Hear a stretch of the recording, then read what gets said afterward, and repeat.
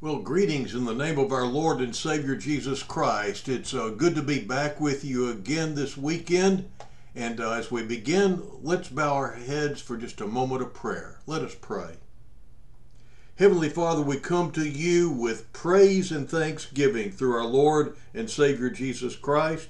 We ask that you forgive us for all of our sins and that you just purify our hearts that we might receive your word gladly and into hearts that are receptive to your word.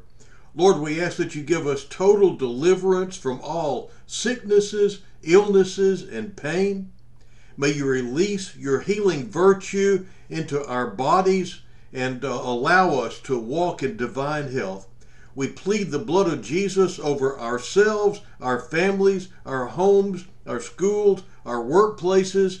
We praise you in advance for your blessings, and we ask that you prosper us and dispatch angels to watch over us, Lord. And Lord, we pray for those who are leading our country and those who are leading around the world as we face this coronavirus pandemic, that you would give them wisdom. And also we pray, oh God, that they would turn to you for guidance, for true wisdom in how to handle this.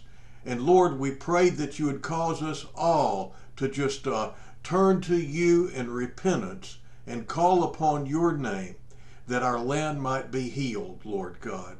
All these things we pray in the precious and wonderful name of Jesus. Amen.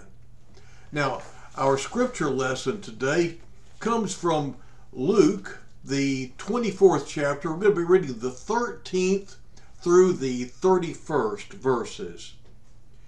And behold, two men were going that very day to a village named Emmaus, which was about 7 miles from Jerusalem. And they were talking with each other about all these things which had taken place. While they were talking and discussing, Jesus himself approached and began traveling with them, but their eyes were prevented from recognizing him. And he said to them, "What are these words that you are exchanging with one another as you are walking?" And they stood still, looking sad. One of them, named Cleopas, answered and said to him, "Are you the only one visiting Jerusalem and unaware of the things which have happened here in these days?" And he said to them, "What things?" And they said to him, "The things about Jesus the Nazarene, who was a prophet, mighty in deed and word in the sight of God and all the people, and how the chief priests and our rulers delivered him to the sentence of death and crucified him. But we were hoping that it was he who was going to redeem Israel. Indeed, besides all this, it is the 3rd day since these things happened. But also some women among us amazed us. When they were at the tomb earlier in the morning and did not find his body, they came saying that they had also seen a vision of angels who said that he was alive." Some of those who were with us went to the tomb and found it just exactly as the women also had said, but him they did not see. And he said to them, "O foolish men, and slow of heart to believe in all the things the prophets have spoken. Was it not necessary for the Christ to suffer these things and to enter into his glory?" Then, beginning with Moses and with all the prophets, he explained to them the things concerning himself in all the scriptures. And they approached the village where they were going, and he acted as though he were going farther. But they urged him, saying, "Stay with us, for it is getting toward evening, and the day is now nearly over." So he went in to stay with them. When he had reclined at the table with them, he took bread and blessed it, and breaking it, he began giving it to them.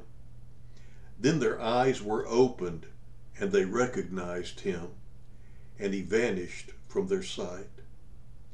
They said to one another, Were not our hearts burning within us while he was speaking to us on the road, while he was explaining the scriptures to us? And they got up that very hour and returned to Jerusalem, and found gathered there the 11 and those who were with them, saying, "The Lord has really risen and has appeared to Simon." They began to relate their experiences on the road and how he was recognized by them in the breaking of the bread. May God add his blessing to the reading of his word at this time. You know, as I've been looking over this passage this week, 4 verses have really caught my eye, and to me they seem to convey an important message for all of us today. The first scripture is Luke 24:18. One of them, named Cleopas, answered and said to him, "Are you the only one visiting Jerusalem and unaware of the things which have happened here in these days?" Now, don't you think it's kind of ironic that Cleopas is talking to Jesus like he didn't have a clue what has been going on, when actually Jesus was right in the middle of it? Cleopas thinks Jesus knows nothing, when really it's Cleopas that needs filling in. Have you ever found yourself praying, "Lord, you just don't have a clue about what's going on down here," when really he's been right in the middle of it, doing some of his most important work for you and a lot of other people that you care about too? Remember, when things look darkest, that's when the Lord's doing his mightiest work. You may not see it. You may not see him, but he knows what's going on. On Good Friday, when it looked like it was all over and the enemy had won, that was the time when Jesus was bringing about the salvation of the world, when God was doing his most important work ever. In retrospect, you know, I can look back and see times when it seemed like my career as a pastor was over. Even when I knew I was doing exactly what the Lord wanted me to do, and was then brought into elevated positions that I thought I would never occupy.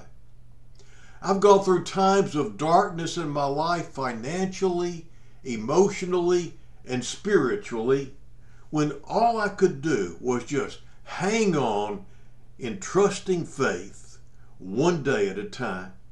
Now, I must say, in looking back, every time there was a moment when I realized that somehow the Lord had gotten me through, and I was safe on the other side from whatever I had been facing.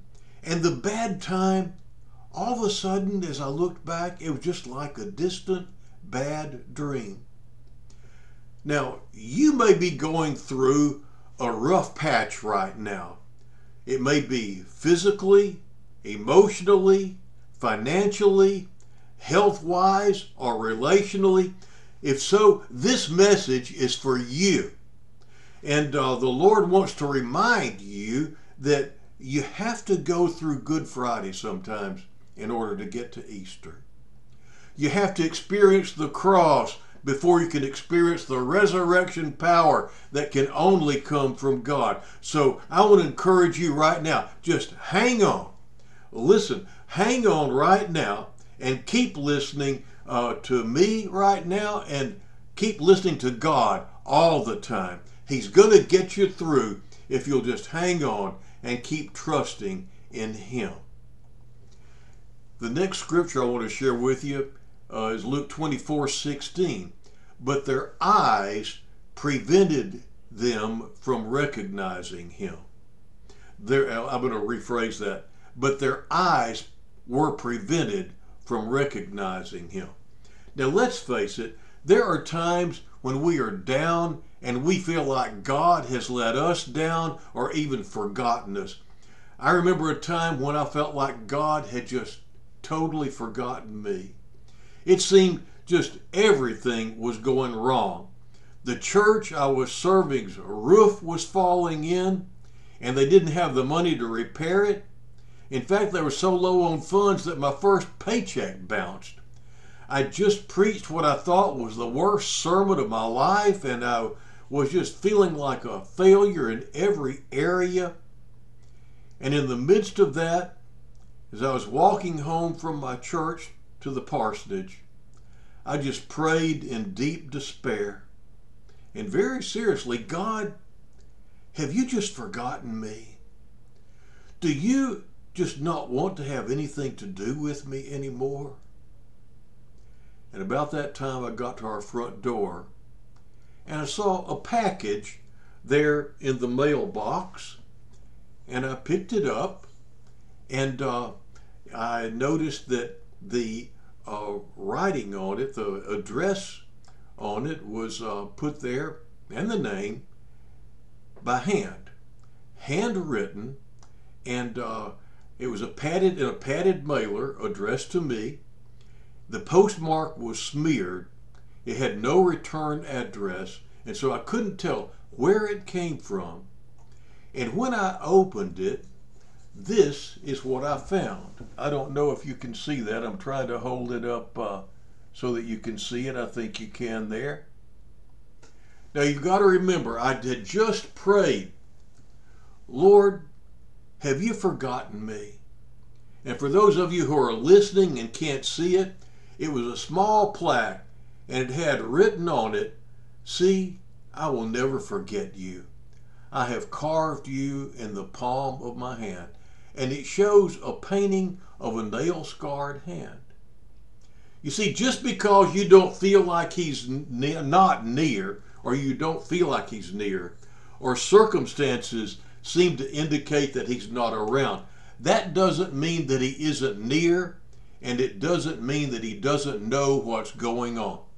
Just because you can't see him doesn't mean he's not right there with you, and that he doesn't have good in store for you. Because you see, brothers and sisters, he's carved you in the palms of his hands. You remember those nail prints?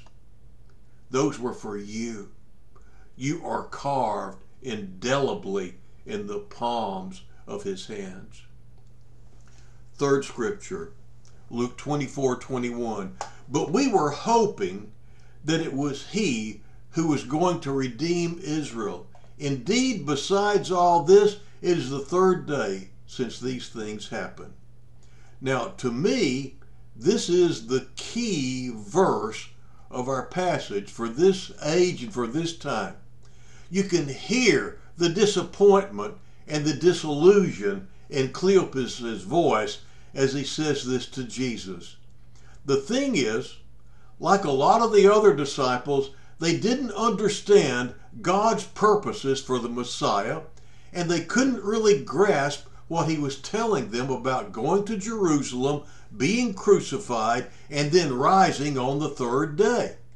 They had expectations and hopes for Jesus that didn't line up with God's. I see this and I hear this in different forms a lot in ministering to people, and then just interacting with my brothers and sisters in Christ. They have their own hopes and ideas and dreams that they expect God to fulfill, and they think it's God's job to help them in these. Now, sadly, their hopes and dreams are just their own, and they wind up being upset with God for not cooperating with them, or disillusioned because he didn't fulfill their misplaced hope. Cleopas's and the other disciples' hopes were based at that time on popular nationalistic folk religion and not on our sovereign God's plans and purposes. Their pop culture filters prevented them from hearing Jesus' words accurately and from really understanding and believing the things that God had laid out clearly in the Bible. Now, recognizing this, Jesus helped them to see things clearly. And you know what he did? He took them back to the scripture. And so the next passage that we look at is Luke 24:25 through 27. And he said to them, O foolish men and slow of heart to believe in all that the prophets have spoken. Now this is Jesus talking. All that the prophets have spoken. Was it not necessary for the Christ to suffer these things and to enter into his glory?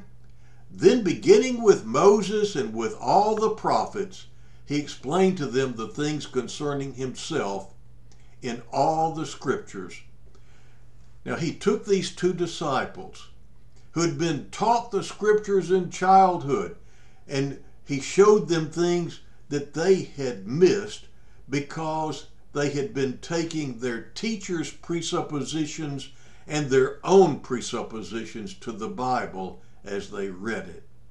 And I want to encourage you to go back to the Bible. I don't care if you think that you know it, and let me tell you, if I ask y'all to raise your hands, a lot of you, and I ask you, are you Christians? Most of you would raise your hand. You say, yeah, I'm a Christian. If I said, okay, do you read your Bible all the time? Do you read your Bible daily? Let's see your hands. I bet I wouldn't see nearly as many hands. What I want to encourage you to do is to go to the scriptures. Go to the Bible. Go to the Bible. Start at the beginning. Start where Jesus started with these disciples. Start in the book of Genesis. And then pray and ask the Lord to open the scriptures to you. And pray that he would help you to get rid of all the preconceived filters and things that you have been taught that might be keeping you from seeing the truth in Scripture. I heard Robert Morris talking a few days ago about how he was asked by a pastor to come and preach, and he was just preaching God's Word, and on the third Sunday, the third time he preached, I think it was, he preached out of Psalm 103, and how it says there that he's the God that heals all your diseases. You know, David says, bless the Lord, O my soul, and all that is within me, bless his holy name. And then one of the things that he names is a characteristic of God, who heals all your diseases. The pastor, after that message, said, I need to talk with you. And Robert Morris said, okay, and they got together to visit. And he said, do you believe that God heals all diseases? And Robert Morris didn't share with him what he believed. He just shared Scripture, Psalm 103, who heals all your diseases. And the pastor said, yeah, but do you believe that? And Robert Morris said, it says it right here, who heals all your diseases. And he said, you believe that?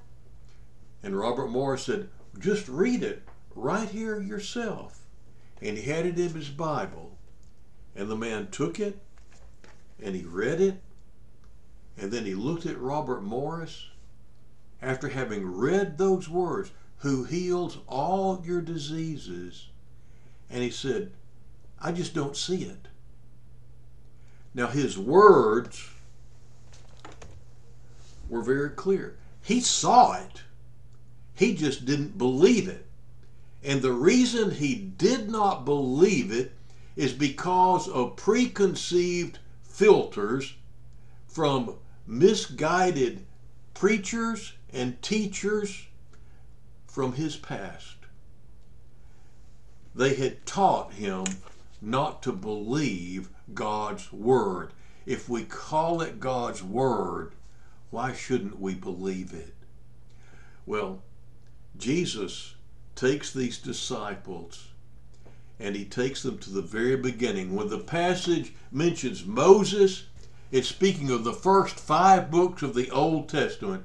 Jesus began in Genesis, and he took them all the way through the prophets and the Psalms, and he showed them his true mission and work, that he had to die and rise from the dead to fulfill all that was written about him.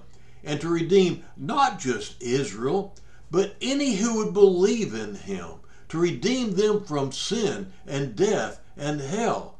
Now, some of you are probably like these two disciples were on that first Easter morning. You had great hopes, and you feel like the Lord has failed you. If so, let me ask you, have your hopes been misplaced? Have you been deciding what God should do and then been disappointed in him? Or have your hopes been based on him and his good plans for you? I ran across a testimony recently that pretty well sums all this up. I want to kind of wrap all this up by reading from this particular testimony by Marilyn Johnson. It's an article entitled, "Exchange Your Dreams for God's Plans." She starts off, "God's plans for my life have almost never been my plans for my life. When I was 13, I knew what college I wanted to attend even before I started high school, what career I wanted to pursue afterward, what age I thought would be ideal to get married, and even what life might look like well into my 20s. I held on to these plans for a long time until real life happened, and not like I thought it would. Sometimes I felt like I had no control at all over plans that fell apart. I tried to make my timeline fit, but my plans just weren't working. Despite all my dreams and efforts, almost nothing on my list happened in the way or timing I expected. It was quickly evident that the Lord had something else in mind for my life. As God directed my life at each step, often against my will, He also changed my heart.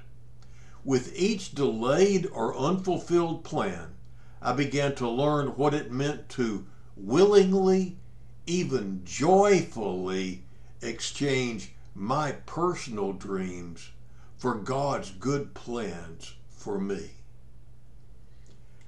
And then she says, the exchange requires surrender. And let me just go ahead and say amen to that.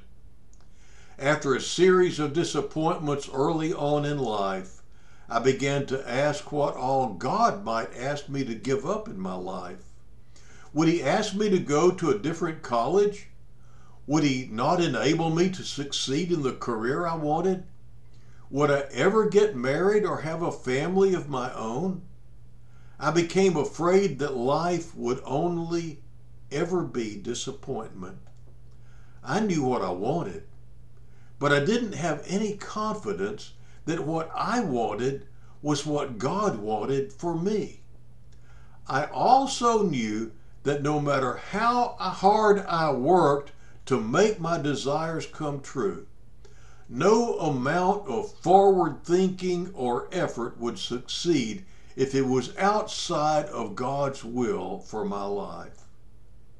Now, God does not want us to adopt a fear-driven mindset about our future. His sovereign power over our lives is meant to inspire us to hope, not worry. Your dreams or aspirations are not necessarily bad desires, but God ultimately knows what is best for us, and therefore He determines where we go and how our lives unfold. He desires that we surrender our own plans to Him so that we can be ready, willing, and available to go wherever He leads, regardless of whether it's what we pictured or planned for ourselves. It is never easy to loosen our grip on our own desires, but it is the first step to experiencing the joy of embracing God's will for us. And then she says that this exchange requires faith. The disappointments or disruptions may not make sense to us in the middle of the transition. By definition, they probably will not. When we're called to lay aside our plan and live something different, waiting in a longer season of singleness, getting passed over for a promotion at work, rehabbing from an injury or illness, or might I add in here, a coronavirus shutdown, it's hard to understand why God would force us to walk this journey instead of giving us what we want. We're not able to understand everything God does in our lives because we cannot see it from His perspective. We do not know what He is trying to accomplish or what mercies He is pouring out for us on this new path. Still, we can know that nothing in His plan will ultimately harm us, and everything in His plan will ultimately be better for us. Remember Romans 8:28. And we know that all things work together that God causes all things to work together for those who love God and are called according to His purpose. And see, this is what it's all about. As each step unfolds, we're called to trust that God knows what He is doing and that He is taking us exactly where He wants us to be. Therefore, we have the choice of either trusting in our own understanding by continuing to try to force our own plans to work, or we can choose to trust God and ask that our desires be transformed into His desires. By His grace, we are empowered to forego what we once wanted in order to say yes to what He is now asking of us. Now, stepping forward on a path different than what we have chosen is intimidating. Often the way seems impossible to us, and the Lord calls us to believe that He will provide and make the impossible possible. Stepping forward on a path different, it can be intimidating. Through our weakness, He promises to put His glory and strength on display. If we ask Him, He'll call our attention to all the ways He has provided before. He will remind us that He can be trusted to give us what we need, even if the path may be unclear or uncertain. And no matter where He takes us, He will be with us each step of the way. You see, God's plan is not about depriving us of good things. He delights in giving His children good gifts. He also desires above all else for us to follow Him and delight in Him. Sometimes God will make us sacrifice something we want to secure our heart for the greatest good, Himself. It's okay to acknowledge that change and disappointment are hard, but we also know that what we will be given instead is much more valuable than any goal or plan that we could have created for ourselves. Let's pray. Oh God, many today are hearing You say to them, you have misplaced your hope. You have decided what you want, but I know what you need, and I know what is the best for you. And I have plans for you, for a future and a hope. Lord, help us to be willing to set aside what we want and start asking You what You want for us. Help us to learn what Your will is and to do it, knowing that You will be walking with us, that Your plans are unfolding day by day, and You want us to be a part of Your plan, a plan that's much bigger than anything we might hope for. and a future that's much greater than we could ever understand. Forgive us, O God, if we've placed our hope in smaller things than you, and help us to place not just our hope, but our trust in you as we move forward. In the name of the Father, and of the Son, and of the Holy Spirit. Amen.